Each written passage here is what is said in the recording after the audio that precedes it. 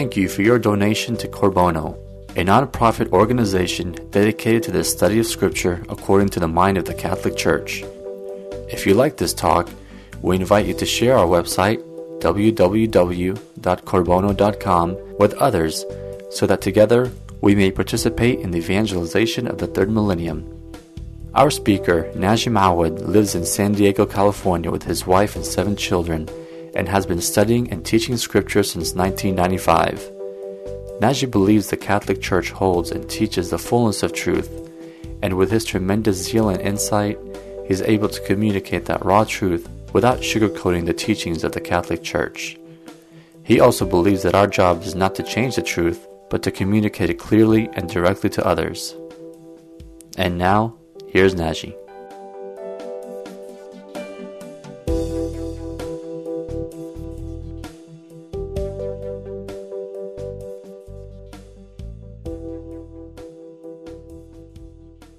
We are in the middle of the book of Daniel. Last week we looked at the first 6th chapter in the book, where Daniel undergoes a series of tests at the hands of multiple kings. And tonight, and that was a preparatory step to tonight's study, which is going to take us from chapter 7 all the way through chapter 13.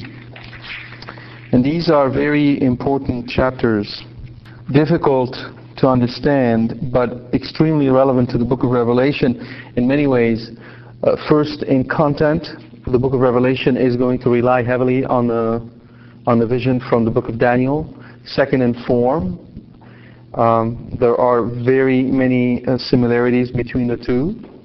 And third, in their relationship, because the vision that St. John will behold in the beginning of the book of Revelation is actually connected with the book of Daniel and makes no sense apart from it. So let's see how far we can get through these chapters. So, reading from the beginning of chapter 7, in the first year of Belshazzar, king of Babylon, Daniel had a dream and visions of his head as he lay in his bed. Then he wrote down the dream and told the sum of the matter. Visions of his head, meaning that he did not behold the vision with his physical eyes, but it was an interior vision, something he saw interiorly. Daniel said, I saw in my vision by night, and behold, the 4 winds of heaven were stirring up the great sea, and 4 great beasts came up out of the sea, different from one another. So the very first verse in that chapter dealing with the winds and the beasts. So this is when we start combining all the stuff we've seen so far. Keep in the background the covenant, because it's going to play a very important role to help us understand what's going on here. Then we have to use the 4 senses of Scripture. The first one being the literal sense. We have to understand what he's seeing literally, and then we are willing to apply the other senses. And layered on top of that is the symbolic, the symbols that we've seen in prior lectures, and keeping in mind the prophecies that came before Daniel, especially Isaiah. So you kind of have to integrate all that in your head to kind of understand what is going on. So, first, the wind is stirring the sea, and it's the 4 winds, and remember that from our symbolism, 4 is always referencing the whole of creation, but also the Gentiles, the Gentile nation, and the sea is definitely a reference to the Gentile nation. And 4 beasts come up from the sea. Again, the number 4. So 4 winds, the sea, 4 beasts. And that is to indicate to us the totality of all the Gentile nations which are going to fight against the Anointed One. But not just the Gentile nations, for if it was only a matter of Gentile nations, the vision would not be that complex. It is that complex because behind every Gentile nation, behind every nation attacking the Lord, there are spiritual realities. There are spiritual entities who are also stirring up this nation for a fight. That is why the image is multifaceted. So he sees the winds are steering, the four winds are steering, and then out of the sea comes four beasts, different one from the other. The first was like a lion and had eagle's wings. It was like a lion and had eagle's wings. If you recall the symbolism of the lion can go either way. It can be a representation of the Christ, because we go back to the prophecy of Jacob to his son Judah. Judah is like a lion's whelp. Or it could also be a representation of the evil, as we read it in the book of St. John, in the first letter of St. Peter. Beware, the devil is like a lion roaming around, seeing whom he might devour. So obviously here it has a demonic background, but it also indicates on the physical level the strength of that beast. The wings, the eagle's wings, what are the properties of the eagle? The eagle is swift, but also long-lived. Those are two of the properties of an eagle, which we've seen in our symbols. Therefore, that beast is strong, it is swift, and it is long-lived. All right? As I looked, its wings were plucked off, and it was lifted up from the ground and made to stand upon 2 feet like a man, and the might of a man was given to it. And behold, another beast, a second one like a bear. So what happens to it? It has been humbled. It has been brought down. Right? An eagle is very, very high. Now, when you pluck off the wings of that beast, it cannot fly. It was being brought down. So it has been humbled. And as a result of its humility, it started to look like a man. Remember what we said about the number 6 and the number 7. Number 6 indicates what? The number of the beasts. Because it is on the 6th day that God created the beasts and man. Man was created with the beasts on the 6th day, but man was created for the 7th day. And any time man moves away from the covenant with God, he becomes more like the beasts and less of a man. And any time a man moves away from the world towards the covenant of God, he becomes a man. That's what's going on here. So what is that first beast? The first beast is in reference to the kingdom of Babylon, which was strong and mighty and came down swiftly to take over Jerusalem, which was part of the prophecies that Isaiah and other prophets spoke against the kingdom of Judea. I will bring a nation that you have not known from very far away and will come down swiftly and take you and overtake you. And recall from last week when we saw what happened to Nebuchadnezzar when for 7 years he was taken away and really turned into a beast, and his reason came back to him, and then he humbled himself and magnified God. That is the first beast. Now, a second one like a bear, it was raised up on one side. It was raised up on one side. It had 3 ribs in its mouth between its teeth, and it was told, "Arise, devour much flesh." Now, a bear is always representative of aggressiveness. So, a very, very aggressive and violent behavior, especially every time the bear is quoted in terms of its relationship with the cubs, and how a bear becomes extremely defensive and violent when the cubs are attacked. Now, it rose up only on one side. The second beast is in reference to the Medo-Persian kingdom. Darius and Cyrus allied themselves and attacked Babylon and overcome it. But Darius reigned only for a very short time, and Cyrus was the one who reigned for a longer time. And that's why this beast stands only on one side. It has 3 ribs in its mouth. Rib in Hebrew is the same word as life. Right? And that's why, in fact, it's very close also to the name of Eve. Right?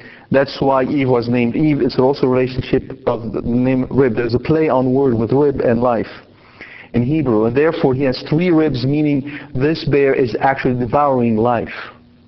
All right? And the kingdom of Medo-Persia was one who overtook Babylon, and after that had engaged in much wars. We will see that a little bit later. We'll see that more in detail. After this I looked, and lo, another like a leopard, which with 4 wings of a bird on its back, and the beast had 4 heads, and dominion was given to it. So a leopard is known for what? For speed. It's extremely fast. And it had 4 wings. So its speed was even magnified more so than normal. And then this particular leopard has 4 heads. This is in reference to Alexander. Alexander was able to do his conquest in the span of about 6 years. It was extremely fast. And the 4 heads refer to his 4 generals who will subdivide his kingdom after him. And then the 4th beast, after this, I saw in this night visions, and behold, a 4th beast, terrible and dreadful and exceedingly strong. And it had great iron teeth. It devoured and broke in pieces and stamped the residue with its feet. It was different from all the beasts that were before it, and it had 10 horns. Now the first thing you notice here is that the beast is not described. There's no actual physical description of the beast. It doesn't look like a leopard or a bear or a lion or any of that stuff. Just, we know that he's so impressed by it. It has a composite. It's the only beast that has teeth of iron. So it's not even purely biological. All right? And essentially it is stronger and more dreadful and more terrible than all the other beasts put together. And that is, of course, the empire of Rome. The Roman Empire, which was the worst of them all. It will get even more in detail. In fact, it's so much in detail, there are many who would say that the book of Daniel was not written back then. It was written about 150 years before Christ. Because, of course, God could not have given him such precise visions. St. Jerome in his commentary debunks that. And there are many other ways you can debunk it. So, we'll come back to this point, actually, a little bit later.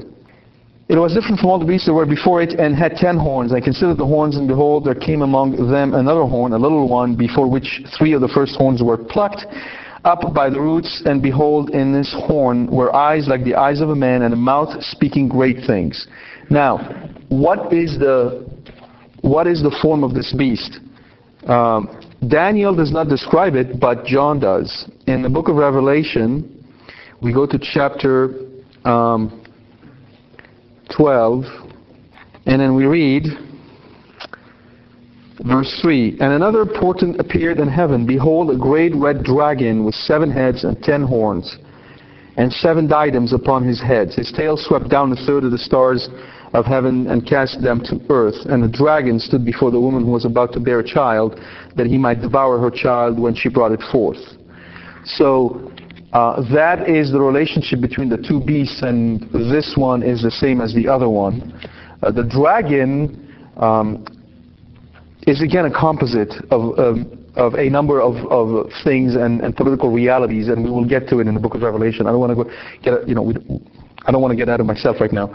I'm just pointing out to you that there is a complete connection between the 2, Revelation. All right. Now,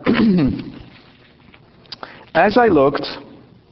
So as he was looking at this beast, the 4th, the Roman beast, thrones were placed, and one that was Ancient of Days took his seat. His raiment was white as snow, and the hair of his head like pure wool.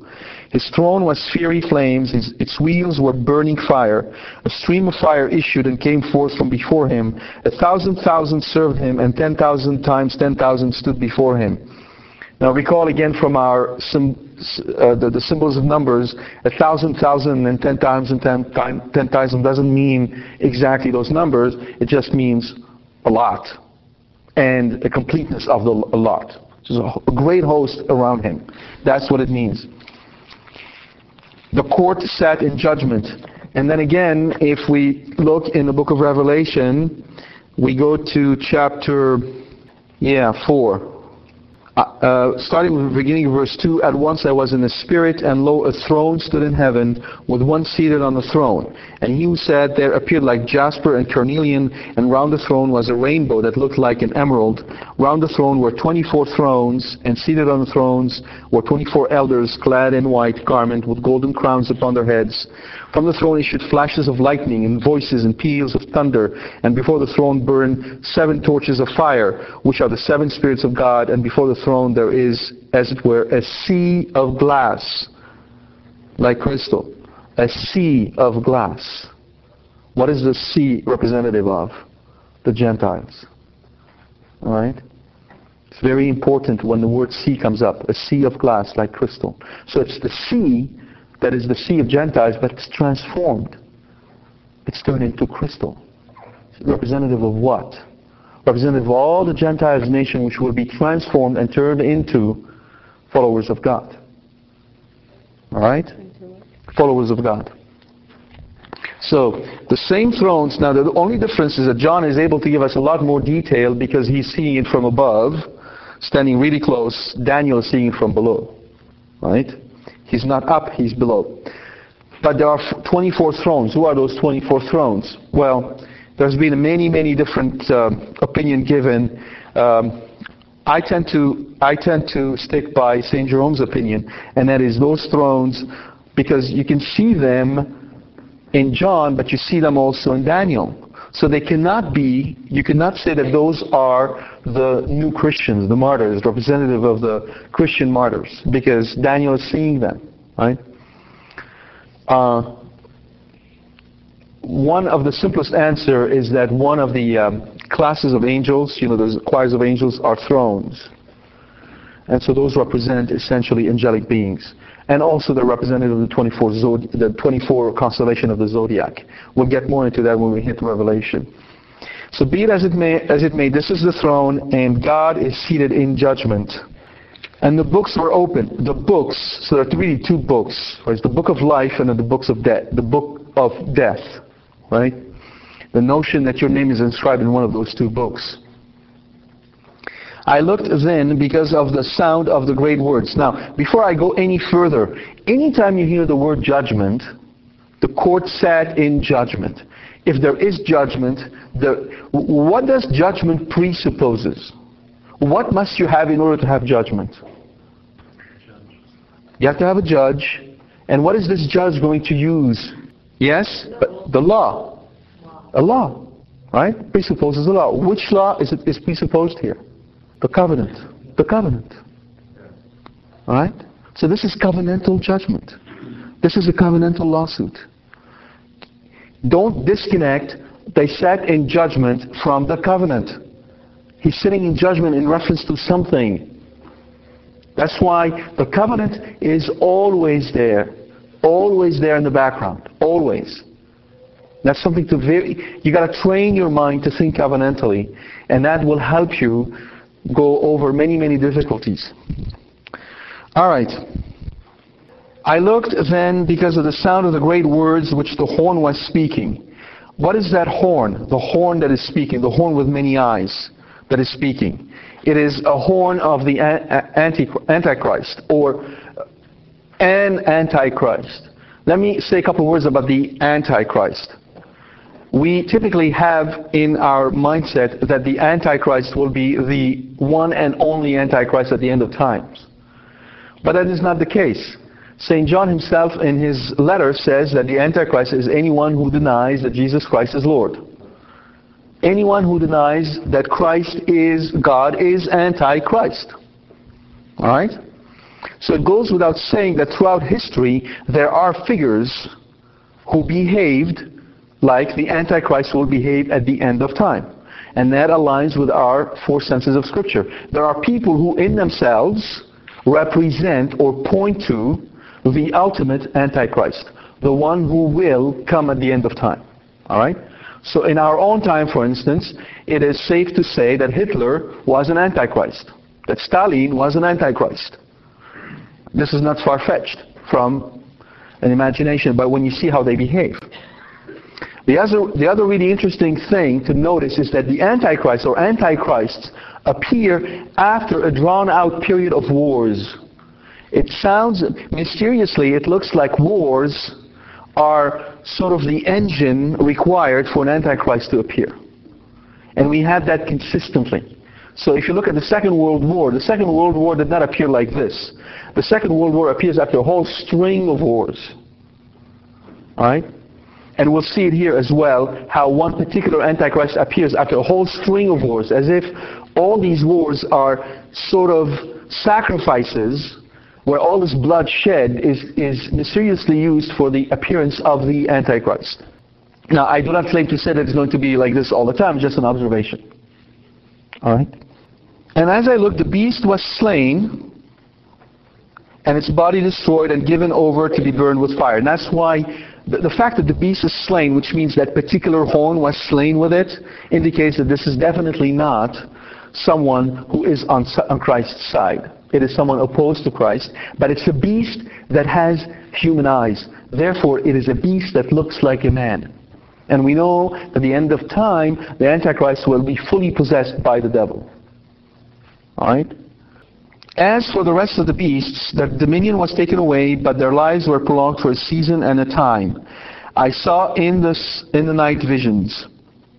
And behold, with the clouds of heaven, there came one like a son of man, and he came to the Ancient of Days, and was presented before him. And to him was given dominion and glory and kingdom, that all peoples, nations, and languages should serve him. His dominion is an everlasting dominion, which shall not pass away, and his kingdom, one that shall not be destroyed. And so you can see that that came one like a son of man. So one came to the Ancient of Days. The Ancient of Days is another title given to God. God the Father, the Ancient of Days, and one like a son of man came and stood before him, and to him everything was given. Well, who is this one that is like the Son of Man? He is the one who came here and always called himself what? The Son of Man. People think that Jesus called himself the Son of Man because he's kind of really humble and he's just saying, just old me Jesus. Not at all. The Son of Man is a messianic title. It is the messianic title. That's why he got the Pharisees really upset every time he spoke as the Son of Man. That meant the one to whom dominion and power and glory is given, and his kingdom shall be forever. That's why they really got upset with him. All right? This is who the Son of Man is. Now, again, we see the same vision repeated in the book of Revelation.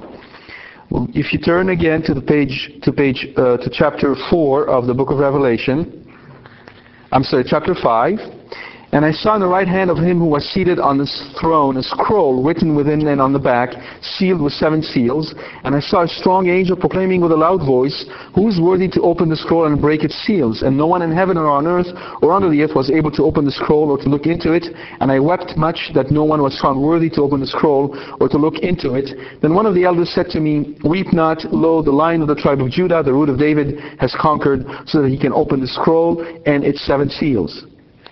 And between the throne and the 4 living creatures and among the elders, I saw a lamb standing as though it had been slain, with 7 horns and with 7 eyes, which are the 7 spirits of God sent out into all the earth.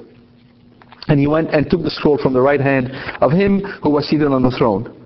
And when he had taken the scroll, the 4 living creatures and the 24 elders fell down before the Lamb, each holding a harp, and with golden bowls full of incense, which are the prayers of the saints. And they sang a new song, saying, "Worthy art thou to take the scroll and to open its seals, for thou wast slain, and by thy blood didst ransom men for God, from every tribe and tongue and people and nation, and has made them a kingdom and priests to our God, and they shall reign on earth." So, it is again it is again a same vision, but the difference between what Daniel sees and what John sees is the crucifixion. For John only sees Daniel sees only a son of man. John sees a lamb standing as though slain, which was, of course, the risen Christ, to whom everything was given. All right? Here's the end of the matter. As for me, Daniel, my thoughts greatly alarmed me, and my color changed, and I kept the matter in my mind. I would like to make here a point about visions. Visions are one of the most difficult gifts that God can give you, as you can see. Daniel got that vision. He just got the vision. He saw 4 beasts, and stuff happens in heaven. That's it. No explanation was given. Nothing. So, and then furthermore, remember that receiving a vision from God is not necessarily a sign of holiness, because Nebuchadnezzar got a vision, Pharaoh got a vision. All right? And in that case, they had been given visions so that the ones who explained the vision may be glorified, Joseph and Daniel. So be careful when you think you got a dream. Yes. Yes. A vision is when you're awake. So you're in a mystical state. So John, for instance, had a vision, but he was awake. He was not sleeping. No, he was dreaming, right? Okay. But whether it's dreams or visions, whether you're in a state where you're awake or a state where you're asleep, typically those visions are not easy to understand. They're very difficult. And one of the reasons why they are very difficult, intrinsically, it is because God is speaking to us from heaven. And in the language that He uses, He shows us how heaven is alien to us. He shows that distance. So the first effect that a vision will have on one who receives it is humility. All right? It operates at that level whereby it humbles the one who receives the vision, because it's really not clear. Its meaning is obscured. One more note I would like to make on this point: if you compare it to St. Joseph, in the case of St. Joseph did not have a vision. There was no vision. There was very clear, direct communication given to Joseph. That goes to show how, to what extreme, to what degree Joseph was united to God. He spoke to him face to face. Right? For those who are attuned to the mystical life, when they see what happens to Joseph, they bow in respect, because it's pretty amazing. Okay? So, as for me, Daniel, my spirit within me was anxious, and the vision of my head alarmed me. I approached one of those who stood there and asked him the truth concerning all this. So he told me and made known to me the interpretation of the things. These 4 great beasts are 4 kings who shall arise out of the earth, but the saints of the Most High shall receive the kingdom and possess the kingdom forever and ever and ever. You will see that the interpretation or the visions are going to be repeating, but with more and more detail. So the initial one is given with very little detail. 4 kings will come, but the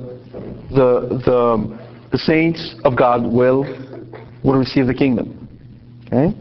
Then I desired to know the truth concerning the 4th beast, which was different from all the rest, exceedingly terrible, with its teeth of iron and claws of bronze, and which devoured and broke in pieces and stamped the residue with its feet. And concerning the 10 horns that were on its head, and the other horns which came up, and before which 3 of them fell, the horn which had eyes and a mouth that spoke great things, and which seemed greater than its fellows. As I looked, this horn made war with the saints and prevailed over them until the Ancient of Days came, and judgment was given for the saints of the Most High. And the time came when the saints received the kingdom. Thus he said, as the 4th beast, there shall be a 4th kingdom on earth, which shall be different from all the kingdoms, and it shall devour the whole earth, and trample it down, and break it to pieces. As for the 10 horns, out of this kingdom 10 kings shall arise, and another shall arise after them. He shall be different from the former ones, and shall put down these 3 kings. He shall speak words against the Most High, and shall wear out the saints of the Most High, and shall think to change the times and the law. And they shall be given into his hand for a time, 2 times, and half a time. But the court shall sit in judgment, and his dominion shall be taken away, to be consumed and destroyed to the end. And the kingdom and the dominion and the greatness of the kingdoms under the whole heaven shall be given to the people of the saints of the Most High. Their kingdom shall be an everlasting kingdom, and all dominions shall serve and obey them. So, what is being told here is that this fourth kingdom will essentially be different from all the kingdoms. It shall devour the whole earth. I tend to think that most of the time when the translation is earth, it should be land, not earth. Because after all, the Roman Empire did not devour the entire whole earth. They didn't go to the North Pole as far as I'm concerned, nor did they go to the South Pole and then make it to the Americas. You can argue that they devoured the whole earth as far as we know it, but China was known, and Rome did not conquer China. But if you instead see it as the whole land, it means the land versus the sea. What is that land? It's the promised land. Right? Then things makes a lot more sense. And we'll see that over and over with John, where all the time the word that they pick to translate with is the earth, but most of the time it doesn't hold. It doesn't hold theologically, it doesn't hold geographically, it doesn't hold militarily. But if you translate it back to land, being the promised land, then things hold. It's much easier to deal with. The other thing I want to point out to you is that here is, for instance, one reason why the Jews were of the belief that when the Messiah will come, when the Christ will come, He will govern the whole world. It's stated right here, black and white in Daniel. How else would you understand it? How else is it to be understood? When it says, and the kingdom and the dominion and the greatness of the kingdom under the whole heaven shall be given to the people of the saints of the Most High. Their kingdom shall be an everlasting kingdom, and all dominion shall serve and obey them. How is that to be understood? How else would you understand it then as an earthly kingdom, where the Christ reigns, and all the people of the saints, meaning Israel, would reign with Him over the whole earth? This understanding, this faulty understanding, which Christ fought all the time when He was here, because they wanted to make Him king, right? They come wanting to make Him king, and He runs away from them. Why? Because here's the Messiah. He's going to kick the Romans out. He's going to govern the whole earth. And then His dominion will be forever and ever. And He's saying, you still don't understand. You're not getting it. He makes Peter the rock. As soon as Peter becomes the rock, and he knows that Christ is supposed to die, whoa, short circuit. That doesn't jive with everything I've learned. And then he essentially takes it upon himself as the prime minister to tell Christ, all right, now that you gave me all that power, I'm going to use it. I'm going to use it to protect you. It's not going to happen to you. And he gets that, reply, get thee behind me, Satan. Because you think like the Word, you don't think like God. To understand or to see that the church is the kingdom of God, and that the church will reign forever and ever and ever, and all nations will do serve the church, requires spiritual maturity. Now, who are we to blame those Jews back then when we, as Catholics today, don't even have that vision? Don't even believe that the church is the kingdom of God. Don't even believe that all nations will serve the church, and are always in doubt that the church is going to survive. And we're not proud of being Catholics. We don't understand that gift that God gave us, and we don't even consider it the most important thing we have in our lives. But that is the promise given by Daniel. Now, the corollary to this is that there is this, especially among folks in the Middle East, there's always this notion that the Jews are out there to govern the whole world. Not only are they out there to govern, but they actually do govern the whole world. There's this notion that somehow there's this hidden and secret society made of Jews who are actually governing the whole world, including China and Japan and places where they've never been. But they govern the whole world. Where does it come from? It's the residue of that mistaken belief that has made its way like a worm into the minds of folks from the Middle East and set them against the Jews. The problem with this is that when people have a definite anti-Semitic approach to Israel, they close their eyes to the Scripture, because they only can read Scripture politically in ways that actually hide its real meaning for them. Their hearts are closed. Right? We cannot do that. No matter what Israel does, we cannot demonize them. They're another nation, they're another political power out there, and they're doing crazy stuff like a lot of other nations out there, but it doesn't mean that we can turn them into the great evil in the world. Not only is that nonsensical, that actually goes against Christ. For St. Bernard said, "Do not harm the Jew, for the Jew is the pupil of the eye of the Lord." Right? And remind yourself that Peter is a Jew, not was, is. Mary is Jewish. She still is Jewish. Never said, "I'm stopped being Jewish." Jesus is Jewish. He never said, "I'm not Jewish anymore." Paul is Jewish. He never said, "I stopped." None of them renounced being Jew. If anything, they'll tell you, we are the real Jews, and those other ones who are not following us are not. Okay? So please, it's very, very important for your spiritual makeup that if you have any problem with the state of Israel today, you do not translate that into hatred of the Jew. End of parenthesis. We will get to that point, because we will have to deal with the 10 horns and the 10 kings when we hit the dragon in John. So I'm going to delay that till we go back there. And there's a whole controversy surrounding the 10 horns, but we'll get to that when we hit Revelation. It's going to be the same issue. All right. In the 3rd year of the reign of King Belshazzar. Now, if you look into those papers I gave you, on the first one, page 2, you see the Babylonian dynasty, and you see where Belshazzar stands. He is a descendant of Nebuchadnezzar, all the way down. He's the last king among the Babylonians. All right, so in that, the reason why Belshazzar is important, he's important on 2 accounts. First of all, he's the last king among the Babylonians, as we saw last time. But also, during his reign, the 70 years which was prophesied by Jeremiah chapter 52. In Jeremiah chapter 52, there is a prophecy that says that you will be shipped into exile for 70 years because when God established His covenant with you, He told you that every 7th year you must let the land lay fallow. You must not work the land. It must rest every 7th year. And on the Jubilee, the year that follows the 7th, which is the 50th year, it's called the Jubilee year.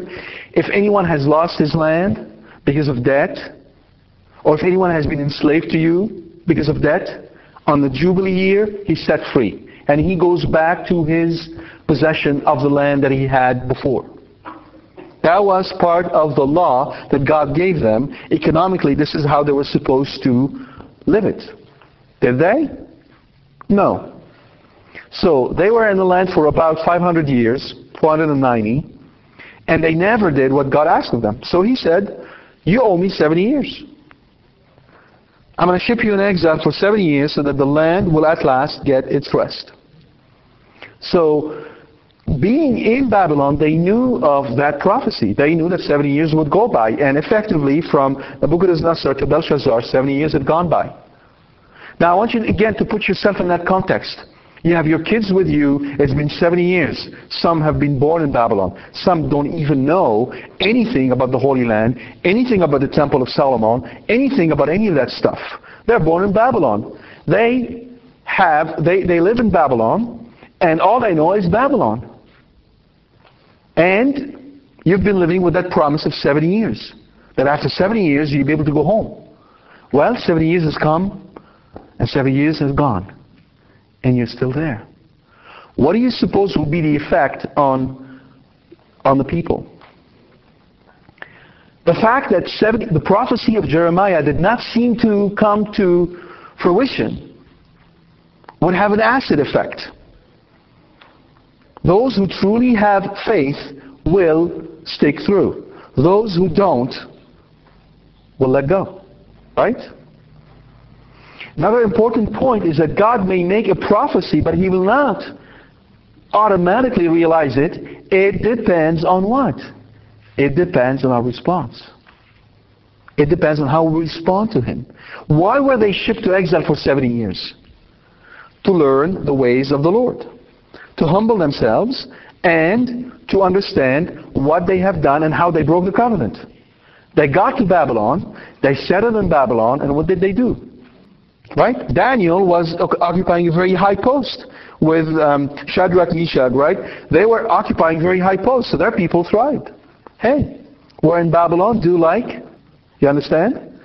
Now, this is how we have to approach Revelation. The same way, the exact same way, must be used in approaching Revelation. When I, Daniel, had seen the vision, I sought to understand it, and behold, there stood before me one having the appearance of a man. And I heard a man's voice between the banks of the Ulai, and it called, Gabriel, make this man understand the vision. So he came near where I stood, and when he came, I was frightened and fell upon my face. But he said to me, understand, O Son of Man, that the vision is for the time of the end. That is another really important aspect. If you miss the covenant, if you don't have the covenant in the background, when you hear the time of the end, what do you understand? The end of time. But the notion of the end of time is dependent on what? When will the end of time comes? The end of time will comes when the covenant has reached its fruition. When all the saints have been gathered. Right?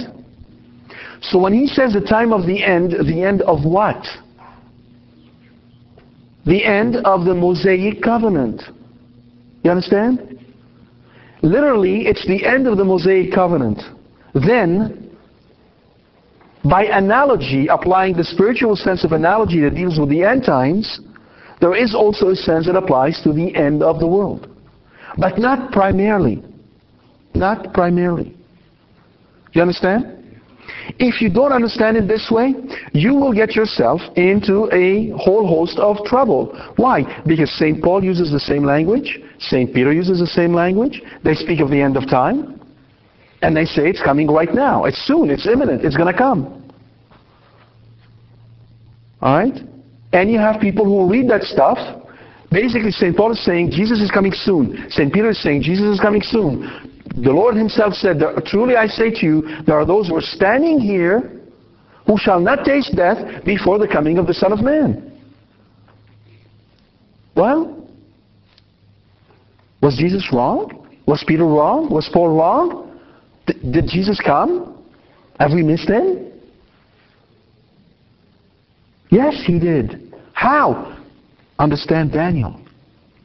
All those kingdoms are what? Are visitation of God. They are the terrible day of the Lord. The Lord is the Lord of history. He is in control. He is the one who gives power to this nation and takes it away from that nation. And when He provokes a war, it is the great and terrible day of the Lord. It's a day of visitation. It's a day of reckoning. It's a day of judgment. Now, will that happen at the end of the world? Absolutely, it will. But you must understand it sacramentally first before you understand it physically. Otherwise, we miss the boat. And we get ourselves into a lot of anguish and problems. Yes. Because they don't have the four senses of Scripture. They only understand the literal sense.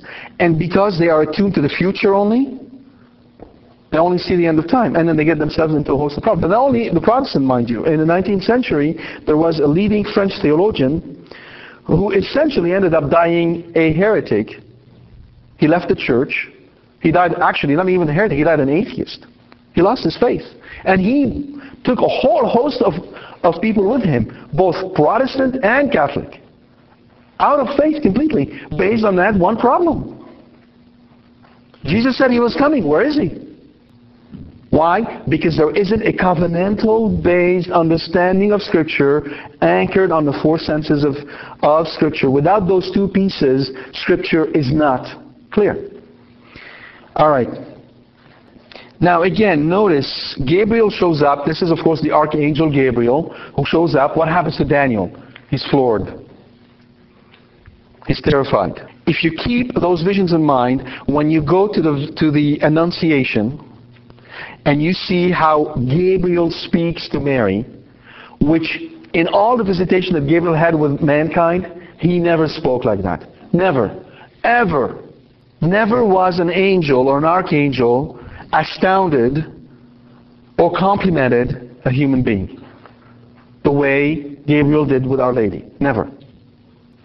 As he was speaking to me, I fell into a deep sleep with my face to the ground, but he touched me and set me on my feet. He said, "Behold, I will make known to you what shall be at the latter end of the indignation, for it pertains to the appointed time of the end." So what happened to him? Gabriel spoke to him, and the words of Gabriel were so powerful that he put him in a state similar to death. Deep sleep is the same word used to represent death. Adam was put into a deep sleep when God took a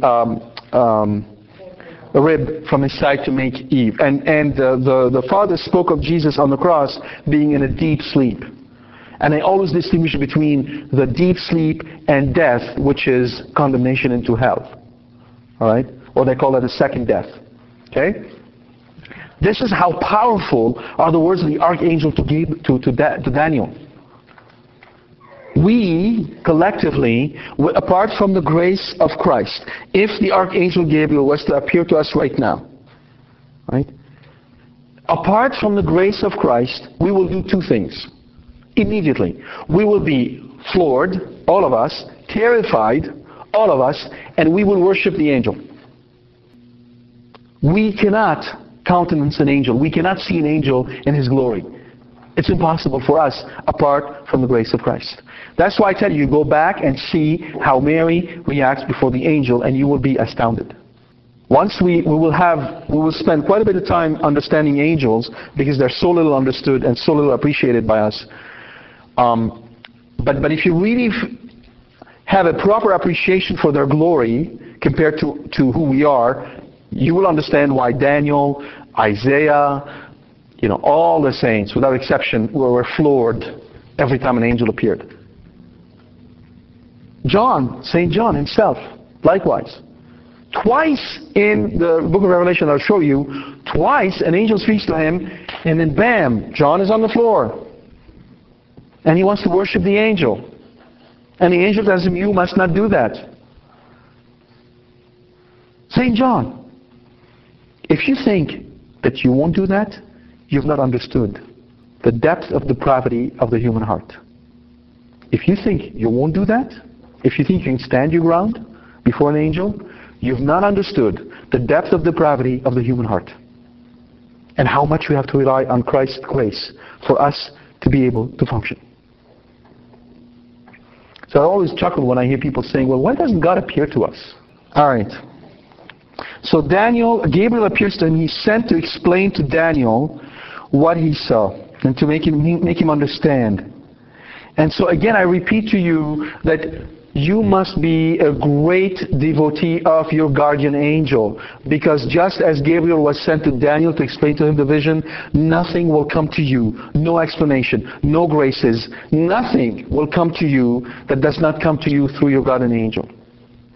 Nothing. Every good idea, every good intention, every sign of hope, every good emotion, everything that steers your heart to good comes to you from your guardian angel. That's why God sent him. That's what he does all day long. 24 hours. And if you've not yet started to have a really good devotion to your guardian angel, I'm telling you, all you got to do is when you're driving somewhere and you need a parking lot, ask your guardian angel to find you a parking space. See what happens. Just start right there. So, as for the ram which you saw with the two horns, these are the kings of Media and Persia, Darius and Cyrus, as we said. And the he-goat is the king of Greece, and the great horn between his eyes is the first king, which is Alexander. As for the horn that was broken, in place of which four others arose, four kingdoms shall arise from his nation, but not with his power. And at the latter end of their rule, when the transgressors have reached their full measure, a king of bold countenance, one who understands riddles, shall arise. His power shall be great, and he shall cause fearful destruction, and shall succeed in what he does, and destroy mighty men and the people of the saints. By his cunning he shall make deceit prosper under his hand, and in his own mind he shall magnify himself without warning. He shall destroy many, and he shall even rise up against the prince of princes, but by no human hand he shall be broken. The vision of the evenings and the mornings which has been told is true, but seal up the vision, for it pertains to many days hence. Seal it up. The vision was not given for your people living during your time. It is given for many days hence. Well, Lord, if it's given for many days hence, why was it given? If it was not going to apply right there and then, why was it given? Why was the vision given so early on when it was going to apply only much later? Why? Is God teasing us? No. The reason why it's given, and always, it is for increase of faith. It is given so that those who have faith may meditate upon this vision continuously, learning the ways of God, so that when it happens, they'll recognize the fullness of time. The fact that St. Paul said, in the fullness of time, God sent His only Son. What fullness of time? What was he referring to when he said in the fullness of time? This. Okay? This. God gave signs so that those who have faith may see them, and those who do not may not see them. That's why Christ could actually speak in judgment against these people, the Pharisees. They were supposed to be the ones studying this day and night, poring over it, understanding the signs that God gave them to recognize the time of the Messiah, the coming of Christ. And the fact that they could not meant that they did not spend their time poring over this, studying it. They were busy by other things. You know, they had baseball to attend, and stock market, and all these other wonderful things. They didn't have time to study this. In the first year of Darius, the son of Ahasuerus, by birth a Mede, who became king over the realm of the Chaldean. So this is Darius, who is the one who with Cyrus took over Belshazzar. All right?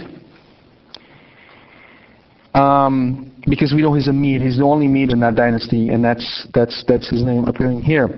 I, Daniel, perceived in the books the numbers of years which, according to the word of the Lord to Jeremiah the prophet, must pass before the end of the desolation of Jerusalem, namely 70 years.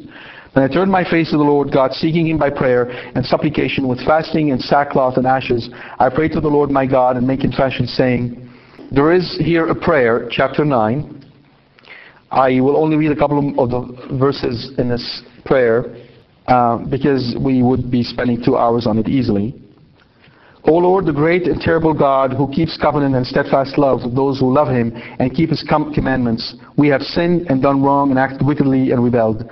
Turning aside from Thy commandments and ordinances, we have not listened to Thy servants the prophets, who spoke in Thy name to our kings, our princes, and our fathers, and to all the people of the land. To Thee, O Lord God, belongs righteousness, but to us confusion of face, and at this day to the men of Judah, to the inhabitants of Jerusalem, and to all of Israel. So you can see how Daniel takes on the sins of all his nation, even though him personally may be blameless, but he takes on the sins of all his people and confesses his sins before the Lord. He connects what happened to them in being shipped out to Babylon with what? Their sinfulness and their breaking away from the covenant. Right? That's what he's doing. That's what he's doing. So those of you who may be concerned with earthquakes and other natural disasters and bird flus and what have you, right? You got a pattern right here. That's what God expects of us. Not to say, well, it's not my problem, it's someone else's problem. Say, it's my problem. It's my people. We've done it. I've done it. Lord, have mercy on us. You understand? The chaplet of divine mercy is a continuation of this prayer of Daniel. Okay? Have mercy on us and on the whole world. We are interceding for the whole world. So we must understand that this intercession is effectively what pleases God. When we look around us and we take upon ourselves the sins of those who are around us. Why does this please God? Because it is an imitation of His only Son. Behold the Lamb of God who takes away the sin of the world. That's what Daniel does here. A long intercessory prayer in which he says, we've deserved the punishment you gave us and the curses of the covenant that came upon us because of how we acted. We deserve all that, but now have mercy on us. Restore us. 70 years have come and gone. Send us back to our land. Okay? And he prayed for... So notice... verse 3, Then I turned my face to the Lord God, seeking Him by prayer and supplication with fasting and sackcloth and ashes. Alright? Fasting and sackcloth and ashes. Okay? So there are sacrifices we have to do if we're praying for the end of abortion, if we're praying for a change of heart. There are sacrifices we have to do, not because we deserve it, but out of love. That's a very important thing that we must do here. So what I want you to do for next week, and this is perfect for our Lenten season, is read this prayer and meditate on this prayer. Right? And ask yourself this question, how can I pray this way? Ask your guardian angel to show you how you can pray in this way. For your family, you may have members of your family who have gone away from the faith. For those in your community, in your parish. Pray to God. If you're looking for something to offer up, you may want to consider offering up some sacrifices so that in your own parish, in your own church, where you go to Mass, Sunday after Sunday, that the Lord God will give your parish the grace that there may not be one sacrilegious communion. Pray for that. Because it will not surprise me if in every parish there's at least one sacrilegious communion. Meaning someone coming to receive the Lord and this person in a state of mortal sin. Pray for that. Pray for holiness in your parish. Love the parish in which you are. Love the priest. Regardless of his problems or regardless of the people's problem. Love him by praying that God may sanctify the priest that He has sent you and that the priest in turn may sanctify the people. This is a pleasing prayer for God. Nothing can please Him more. This is in your power. You can do that. Silently, quietly.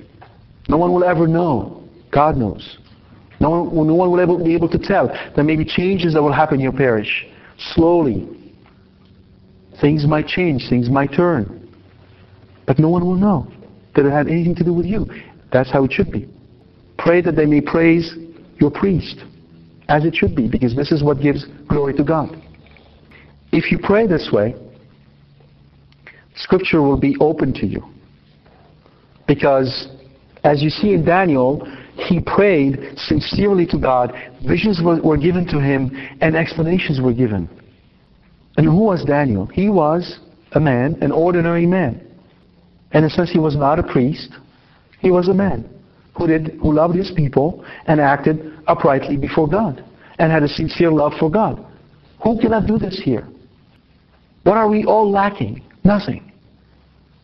Except perhaps God's love. So if anything in this Lenten season, if you've not begun to offer up something, start now. And offer it up in union with your guardian angel and focus on what you can do in your parish. And you can do a lot. Because God is with you. That is the meaning to be in the church. God bless you.